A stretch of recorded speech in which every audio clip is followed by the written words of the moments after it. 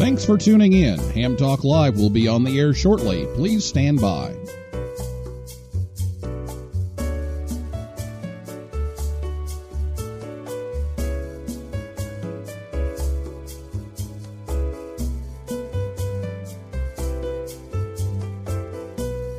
Thanks for tuning in. Ham Talk Live will be on the air shortly. Please stand by. This episode of Ham Talk Live is brought to you by Tower Electronics. For cables, connectors, and more, call 920-435-2973 or visit pl-259.com. And by the Ham Station. Get your new radio or antenna by calling 800-729-4373 or go to hamstation.com. It's Ham Radio.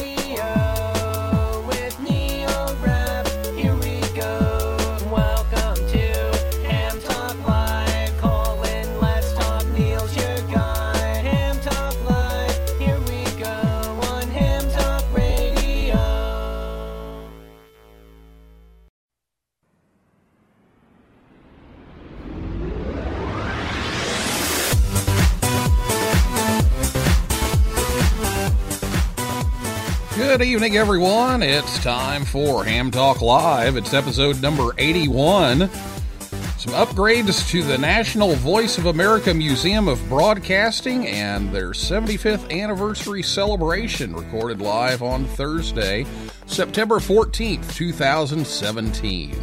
I'm your host, Neil Rapp, WB9VPG. Thanks for tuning in to this episode of Ham Talk Live. Tonight we're joined by Gary West, K8DEV, and Jay Adrick, K8CJY, from the National Voice of America Museum of Broadcasting in Westchester, Ohio, and we will take your calls in just a few minutes. On Ham Talk Live last week, Bobby Graves was here, KB5HAV, to talk about the Hurricane WatchNet, and Lloyd Colston, KC5FM, from the Voice over IP Hurricane Net, and talked about the status of their nets, and a lot of that health and welfare traffic is still passing around on some of the nets, and so if you missed out on the information on the hurricane nets, you can tune us in at hamtalklive.com, or you can check out one of our podcast versions on Apple Podcasts, Stitcher, iHeartRadio, Google Play, TuneIn, SoundCloud, and we're also over on YouTube. Do have two announcements here before we take our break and then talk to Gary and Jay tonight. Nathan, N7NAN, wants to share a special event station W7NTV. Will be operating from the National Tribal Emergency Management Conference at the Taichi Palace Casino and Resort in Lemoore, California, September 18th through the 22nd. They'll be on 20 and 40 meters, and they'll post frequencies and times on their Facebook page. Post your call sign, date, time, frequency you made contact on the Facebook page. That's the NTARA, National Tribal Amateur Radio Association. So if you get a chance, get on the air and do that. And one other announcement, we want to give a shout out to Gail, the mother of Marty, KC1 Chicken with Fries, and his sister, Emma, who both passed their license exams this week. So congratulations and welcome to Ham Radio. And just real glad to see that happened here recently. So get your questions ready to go about the Voice of America Museum of Broadcasting. We'll be talking to Gary and Jay. The telephone number when we get to that point is 812-NET-HAM1. That's 812-638-4261. Or you can Skype us at Ham Talk Live or tweet us at Ham Talk Live.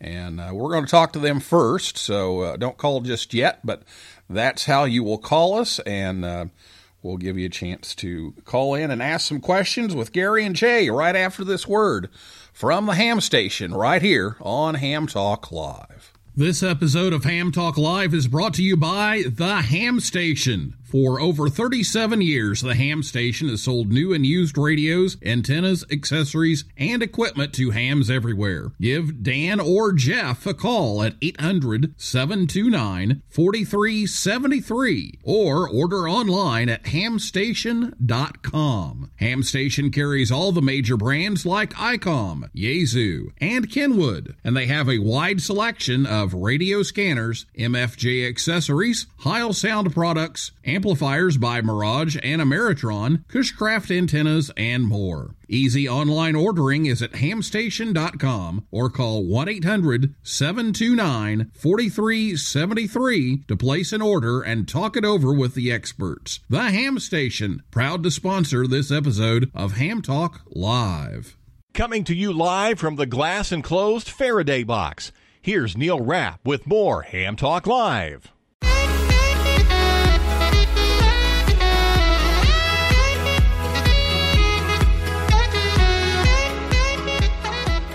Welcome back to Ham Talk Live, the Ham Station. You know, September is Buy Your Husband a Ham Radio Month. I saw on Twitter. And if you saw it on Twitter, it has to be true, right? So, you know, all you got to do is just drop a little hint and the phone number for the Ham Station. It's 800-729-4373. And you know, just mention, you know, a ICOM 7300 or a TS 990 Kenwood would make a real nice present, you know. So they can do that, or go to hamstation.com. Maybe you just leave the page up. Maybe that'll work. Well, thanks to the Ham Station for helping us out, pay part of the bills on the show, and make sure you listen to us every Thursday night at 9 p.m. Eastern Time right here at hamtalklive.com. Our guests tonight are Gary West, K8DEV. Was born and grew up in rural Ohio and came to Cincinnati in 1964 to attend the University of Cincinnati, where he graduated with a Bachelor of Science degree in Industrial Management. Gary and his wife Dee Dee have been married for 49 years and lived in the Cincinnati area that entire time. And he is now retired. He was the co-owner of GW Associates, that did consulting, packaging brokers, and manufacturers representatives. And during his career, he held various management positions at Kroger Company, and was also employed at Procter & Gamble, WONE Radio, and WUBE Radio. And currently, Gary is on the board of the National Voice of America Museum of Broadcasting and the Gray History of Wireless Museum. He's an advanced class amateur radio operator and licensed in 1961. And also with us tonight is Jay Adrick, K8CJY. He's been active in ham radio since 61. He's a 51-plus year veteran of the broadcast industry. In 2013, he retired from the Harris Corporation as their vice president of broadcast technology, but continues as a consultant in the industry for digital television spectrum issues, and some of those repacks where they're moving some of the channels around.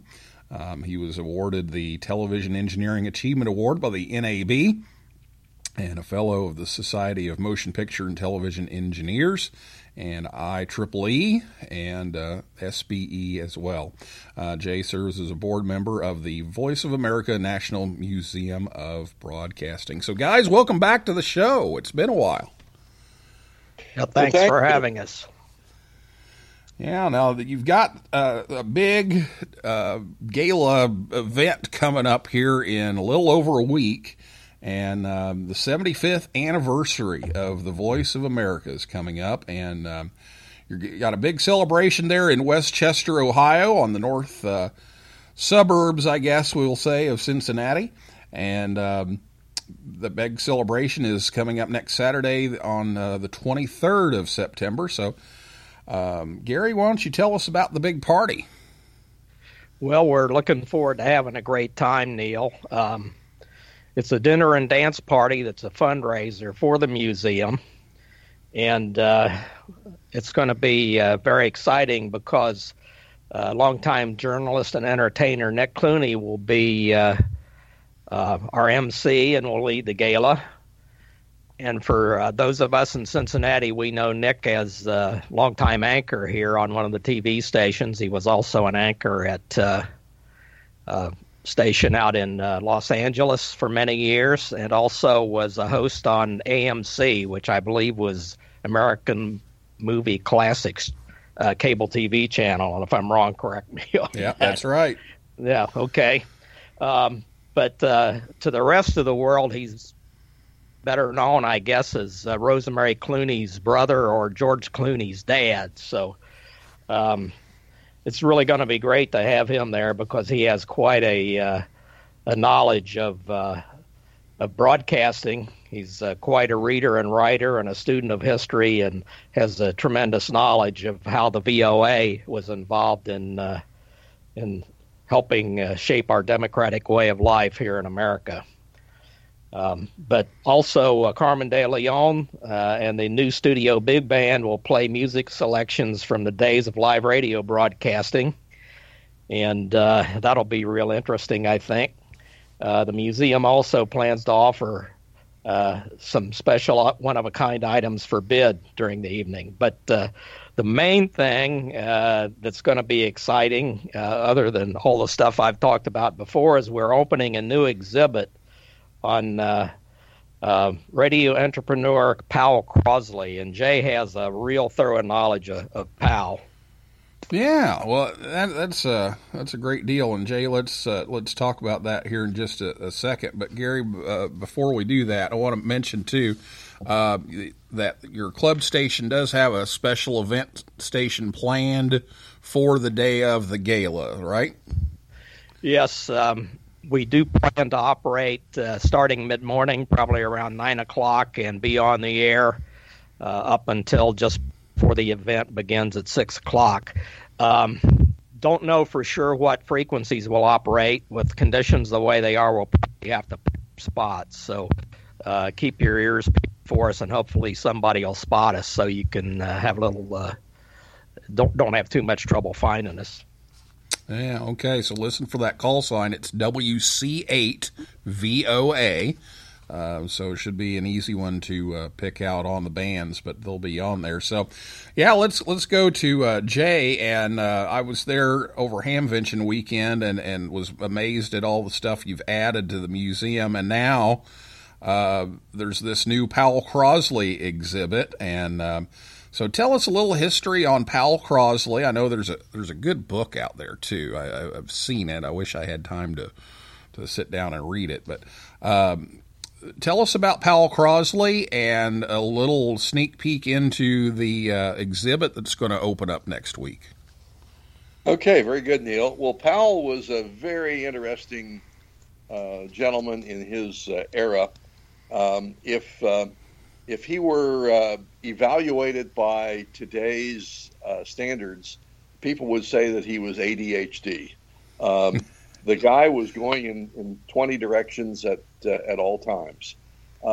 Started out as an entrepreneur at a very young age. His dad was a well-established lawyer here in Cincinnati, and he wanted Powell to go to law school, but Powell had, I think, a semester or two of law school at the University of Cincinnati and decided that was not for him.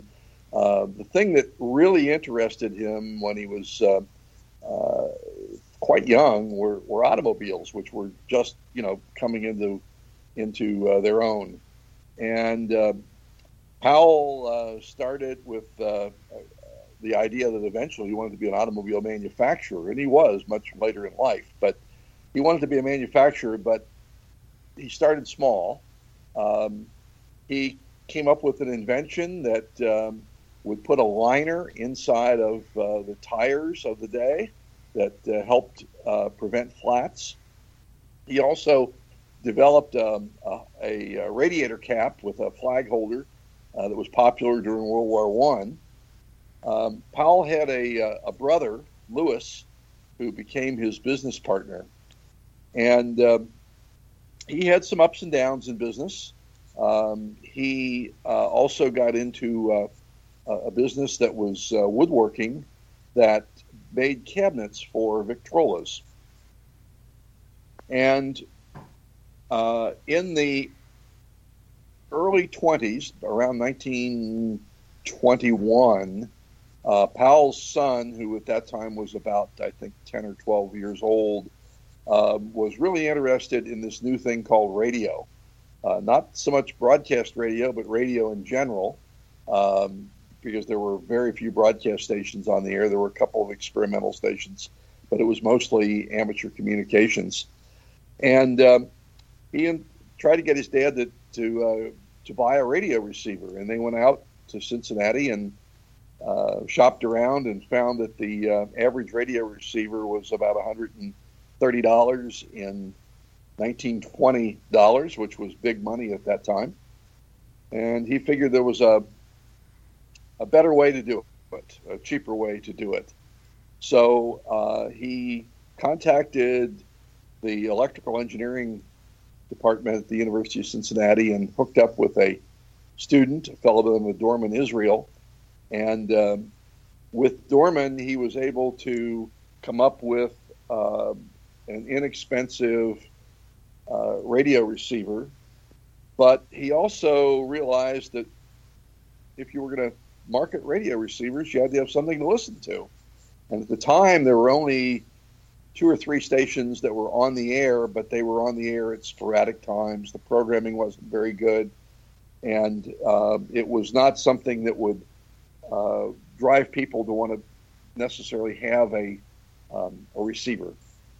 So he, at that point in time, commercial radio was just coming around, but he started out actually with an amateur radio call, 8CR, and he had Dorman build a small transmitter that was an AM transmitter that he set up in the living room of his home, and he played music.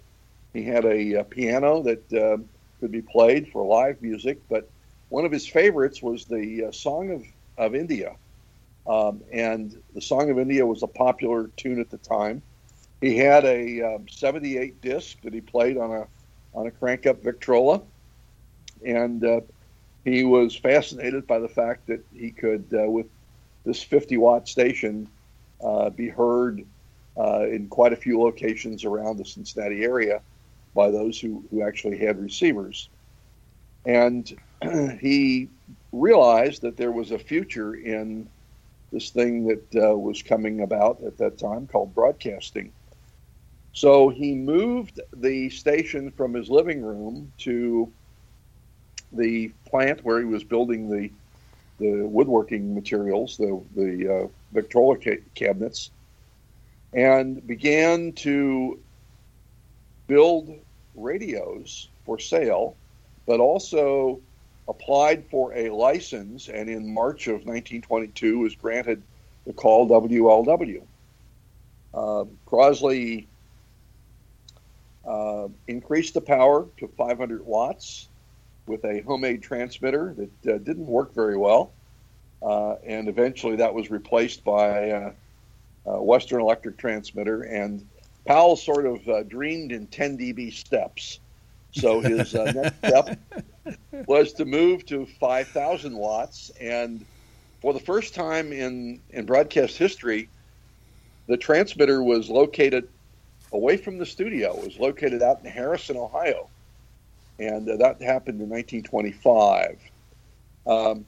So Powell believed in good programming. He hired musicians and talent, and began building up the station.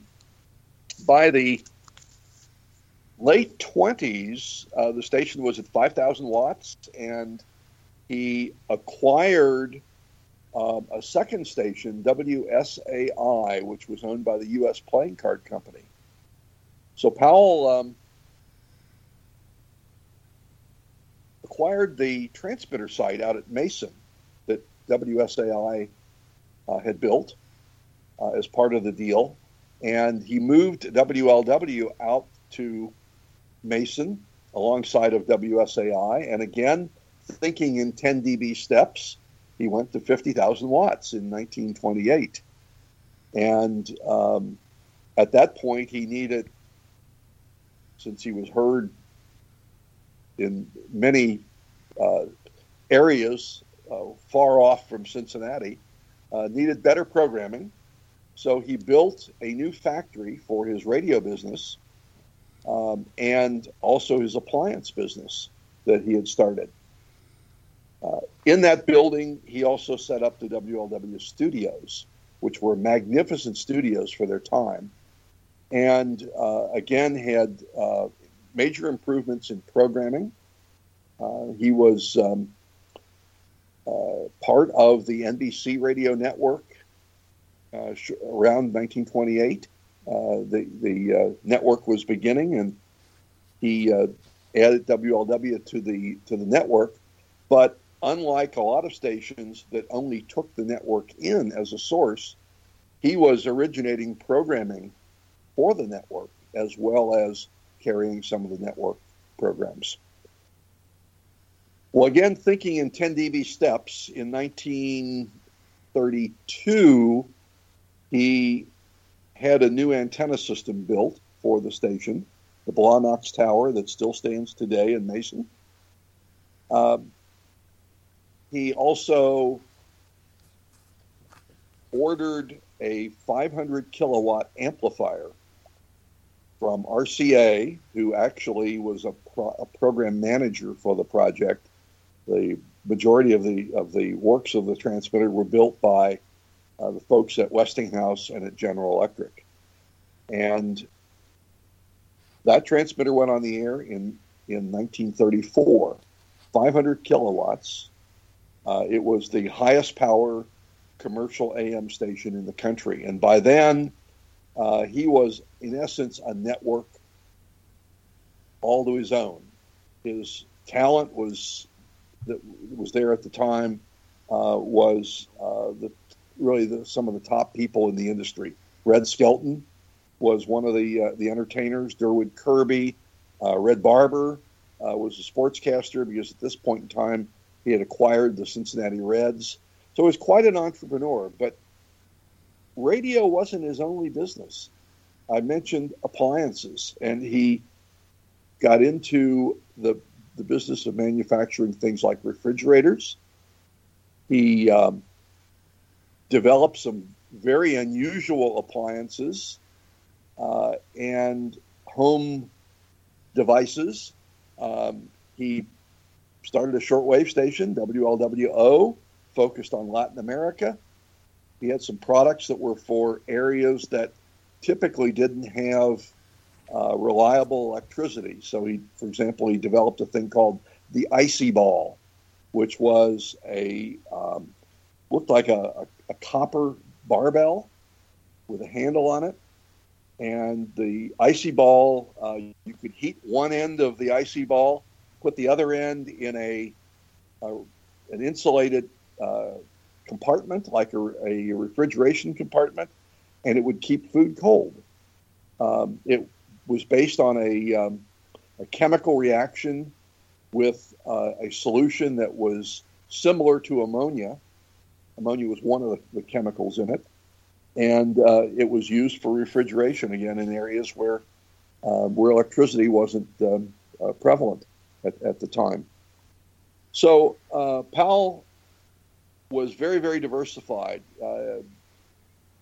building radios, building appliances, running a radio network and a broadcasting operation, owning the Cincinnati Reds with Crosley Field at the time. So he was quite an entrepreneur. And all this time in the background was his brother Lewis, who would sort of hold Powell's feet to the ground. Powell, was always running off to develop new ideas, new things that would generate money. But Lewis was the one who made sure they made money. And they were very successful. I think we have a break coming up, Neil. Yeah, we do. We're just about time for the break, and then we'll take people's calls. So let's kind of fast forward here to the exhibit, if we can, real quickly, and talk a little bit about this exhibit that's going to open up and that's going to celebrate all of Crosley's feats here. So Powell really has never been recognized via a collection or a museum. There are two facilities, one in Sarasota, which was his home down there, and also the home in suburban Cincinnati called Pinecroft. But both of those are now what I would call meeting and social gathering places for wedding receptions, etc. But there's really nothing to celebrate all the successes of Crosley. He did leave a legacy of buildings throughout Cincinnati, and one of them the home of WCET and WVXU, WGUC, the other the Crosley Y. So we've pulled together many of the inventions that Powell created. We're going to have, as I mentioned earlier, that he was in the automobile business with a factory over in Richmond, Indiana. And we have a couple of cars that will be on exhibit. We have the Shelvador refrigerator. The Shelvador, the concept of shelves inside the door. There's a very interesting story we can tell later on that one. The icy ball, he has a thing that was called an Exervac. Powell was a bit follically challenged, and he thought by putting this helmet on his head with a vacuum that he might be able to stimulate growth of hair. So he had several different versions of this thing called the Exervac. He had another very unique device, way ahead of its time, called Rito. Rito was, think of it as a one-way fax machine, receive-only fax machine, that would tune into WLW overnight and would deliver on a thermo type paper, thermofax type paper. It would deliver your newspaper. So WLW overnight broadcast analog data that was the local newspaper.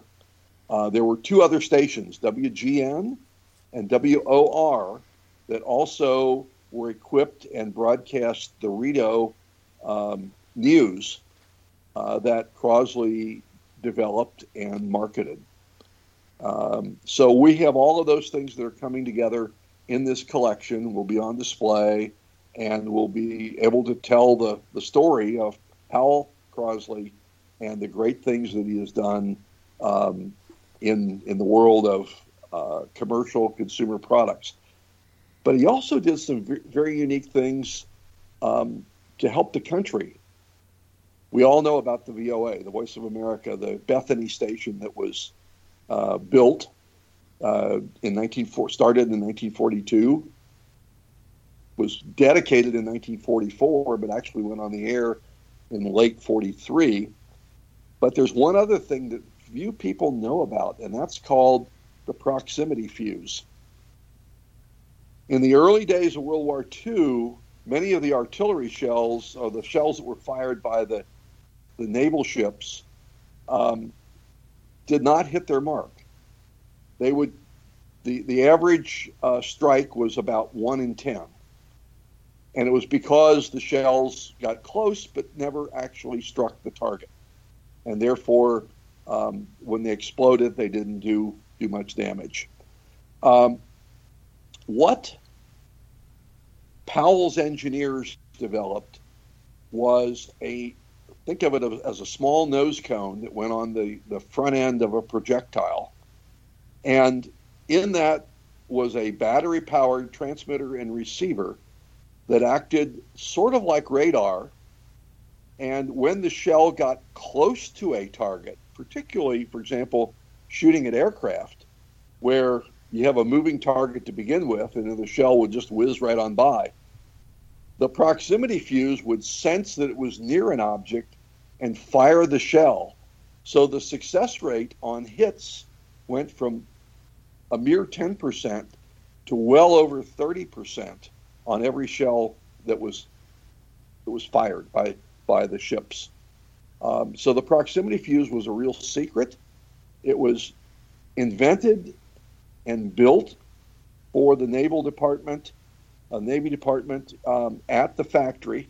And it's the reason, by the way, that WLW in 1942 was moved out of the factory to 9th and Elm in downtown Cincinnati to what became Crosley Square, because the Navy didn't want any of those singers and banjo players and entertainers hanging around a factory where top secret work was going on.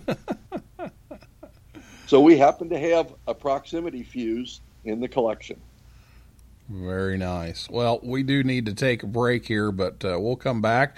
We've also got some news about some new expanded hours of the museum, and we'll talk about that, and we'll take your calls in just a minute when we come back after this word from Tower Electronics right here on Ham Talk Live. This episode of Ham Talk Live is brought to you in part by Tower Electronics. Tower Electronics has been the Ham's Dime store since 1978. When you need connectors, mobile and handheld antennas, cables, or adapters, visit Scott or Jill at a Hamfest near you. Or you can order online at pl-259.com or call 920-435-2973. Stock up on those supplies like PL259 and N connectors, SMA adapters, audio cables, soldering supplies, mobile antennas, and ham sticks. Their silver-plated N connectors are even used on the International Space Station. Tower Electronics carries MFJ, Comet, Daiwa, OPEC, Workman, and Ham Pro products. And don't miss their 0% off sale going on now. Tower Electronics, online at pl-259.com. Proud to sponsor this episode of Ham Talk Live. Oh, yeah. You're talking ham radio, baby. You're listening to Ham Talk Live with Neil Rapp. Join the conversation. Call us on voice with Skype at Ham Talk Live or give us a call at 812-NET-HAM1. That's 812-638-4261. Now, here's more Ham Talk Live. And thanks to Scott and Jill at Tower Electronics for sponsoring the show to help bring you Ham Talk Live. This weekend, they're in Peoria, Illinois at the Superfest this weekend. And then you can catch them in Cedarburg, Wisconsin, September 23rd, and in Belton, Texas on October 7th. Or you can give them a call at 920-435-2973 or visit their website at pl-259.com. Tell them you heard it on Ham Talk Live and tell them you want to take advantage of the 0% off sale going on right now. So give them a call. Well, it's time for your calls. If you have a question about the Voice of America Museum or the new Powell Crosley exhibit, give us a call at 812-NET-HAM1. That's 812-638-4261. Or you can Skype us or tweet us at Ham Talk Live. So give us a call right now. We do have time to take a couple of calls this evening. So and we've got so much stuff to talk about with the museum and the history of Crosley and everything that we can't cram it all in 45 minutes. So we're going to try to finish up with some of the high points here. So give us a call. 812-NET-HAM1 is the number. And while we're waiting on that, we do have some news about some changes to the hours of the museum. So Gary, why don't you take that one and tell us about the good news? Well, Neil, as you probably know, and anyone that has tried to visit the museum knows, we've only been open one Saturday a month. And that's still the situation we're in. But beginning in October, on October 7th, we do plan to be open every Saturday and Sunday. And we hope to continue to do that until next summer. And if we've got the arms and legs and things are working out, hopefully we will be open 2 or 3 days during the week as well. So, I know a lot of folks have said, geez, we'd like to come see you, but it's awfully tough to get it scheduled. So we're trying to make that a little bit easier. Yeah, that's great news. And I know for me it was hard to make sure that I had that scheduled in. And fortunately with the summers I was able to do it a few times. But that's great news that will be open every Saturday and Sunday starting in October. So that's great news. Well, if you have a question, give us a call. 812-638-4261 is the telephone number to call. And give us a call, and we can talk about some stuff. And we've got the WC8 VOA station that's also been getting some upgrades. We may talk about that here in a minute. And the Crosley exhibit's going to be open. That's the new thing, and Jay told us all about that and how WLW, the big one, came about, and his work too with building the Voice of America station there in Mason. So give us a call. 812-NET-HAM1 is the number. And until then, Gary, why don't you tell us a little bit about the club station? I know you've got a new repeater up, you've got some new rigs, you've got a 7300 now, and an SDR that you can operate remotely and all kinds of stuff. So tell us about some of the upgrades to WC8 VOA at the museum. Yeah, well, we're very excited, Neil, and I know you've been there and operated. It's really different when you're there. It's kind of like being DX, So we're looking for folks to come and operate this equipment. But one of the things that has happened over the last year or so, we have had to reconfigure the antennas to accommodate a new handicap accessible building entrance and a parking area. And as a matter of fact, the event that we're holding is going to be outside with a tent on the new parking area. But with the reconfiguration, we now have 2 tri-banders and an R7 vertical and a fan dipole for 80, 40, and 17, and a 75-meter dipole, 40-meter dipole, 160-meter dipole, 6-meter beam, and 2-meter beam. So we've got most of the bands covered from HF up to VHF. And we now have 7 operating positions in the WC8 VOA station. And the newest one is the IC7300 that you mentioned, and we've got an ALS 1306 amp that goes with that. And then we've also got an IC9100 with an ALS 600 amp and a TS590S with a Henry 2K Classic amp for you guys that are into classic tube amps. We've got an FT450 digital rig, a beginner's rig, and then we've got an IC746 Pro, which we use for CW and VHF and UHF. And then we do have a couple of vintage rigs. We have an FT101E that was donated to us by Yaesu. It was the last FT101 to come off of the service line in California before they shut that down. So it's really great to hear the audio out of that rig, too. And then we also have a TS520 rig and some others we're going to rotate through there. But we also have something that you can kind of get involved in from home. Andy Crew, ND8E, or ND8D, I'm sorry, has installed an SDR radio at VOA, and you can actually access that radio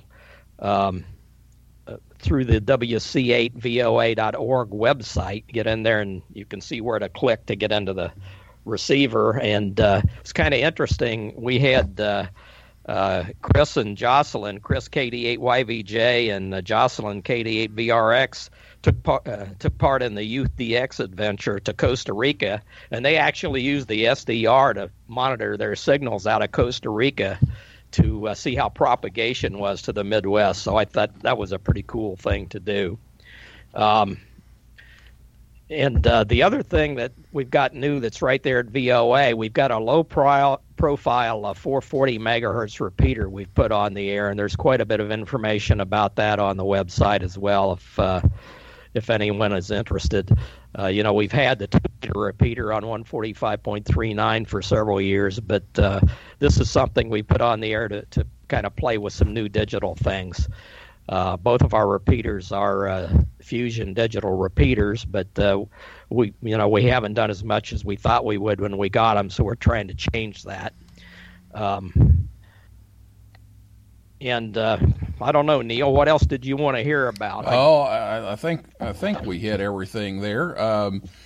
And you mentioned the website, wc8voa.org, and then you've got voamuseum.org for the museum for information about that. And over on the VOA side, I know you can sign up for an email list. I'm on that and get some information from the museum from time to time and what's happening there.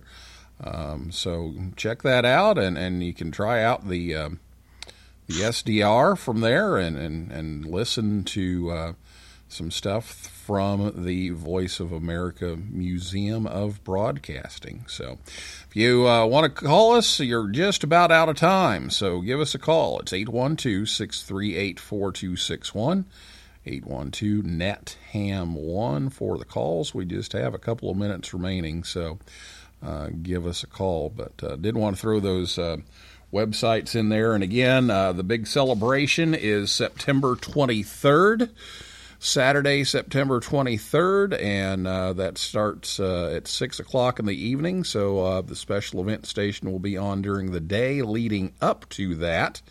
And you can check all of that out on the air. So be looking in the spots for WC8VOA. All right. Well, yeah, we're just down to the last 2 minutes here. So anything else, Jay, that you want to throw in there?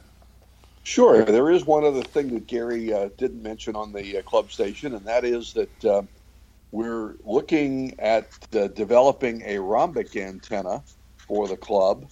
The 24 original antennas that were located out at the VOA were all rhombics, and we are planning a rhombic antenna that would replicate the type of antenna structure that the VOA operated with. This antenna would be northeast-southwest pattern, and there's actually starting, I guess, tomorrow, Gary, tomorrow and Saturday, they're going to be erecting a test version of the antenna and doing some testing and checking out the effectiveness of the antenna.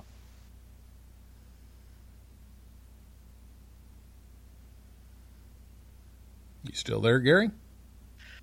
Yes. Yep.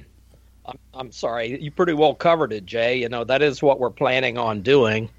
And hopefully, after we get a little more experience with this, we'll be able to put up a permanent antenna.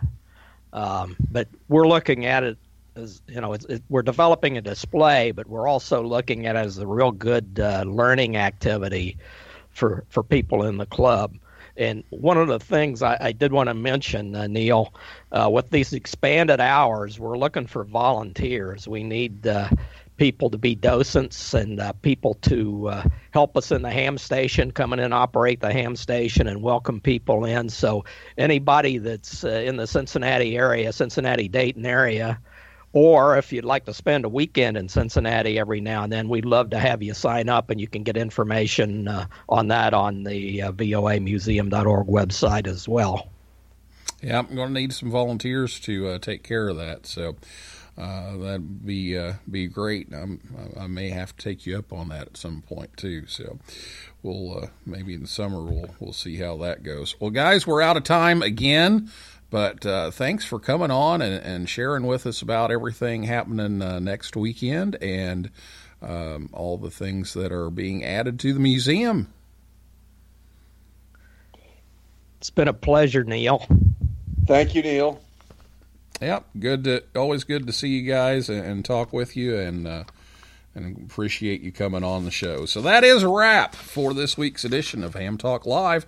Again, thanks to Gary West, K8DEV, and Jay Adrick, K8CJY, and everybody out there in cyberspace for listening in. And next Thursday night at 9 p.m., Eastern Time. Scott Westerman, W9WSW, will be here to talk about ham radio public relations and the Great Lakes HamCon up in Michigan. So for a list of all of our upcoming guests, just go over to hamtalklive.com. So for now, this is Neil Rapp, WB9VPG, saying 7-3 and 7-5, and may the good DX be yours.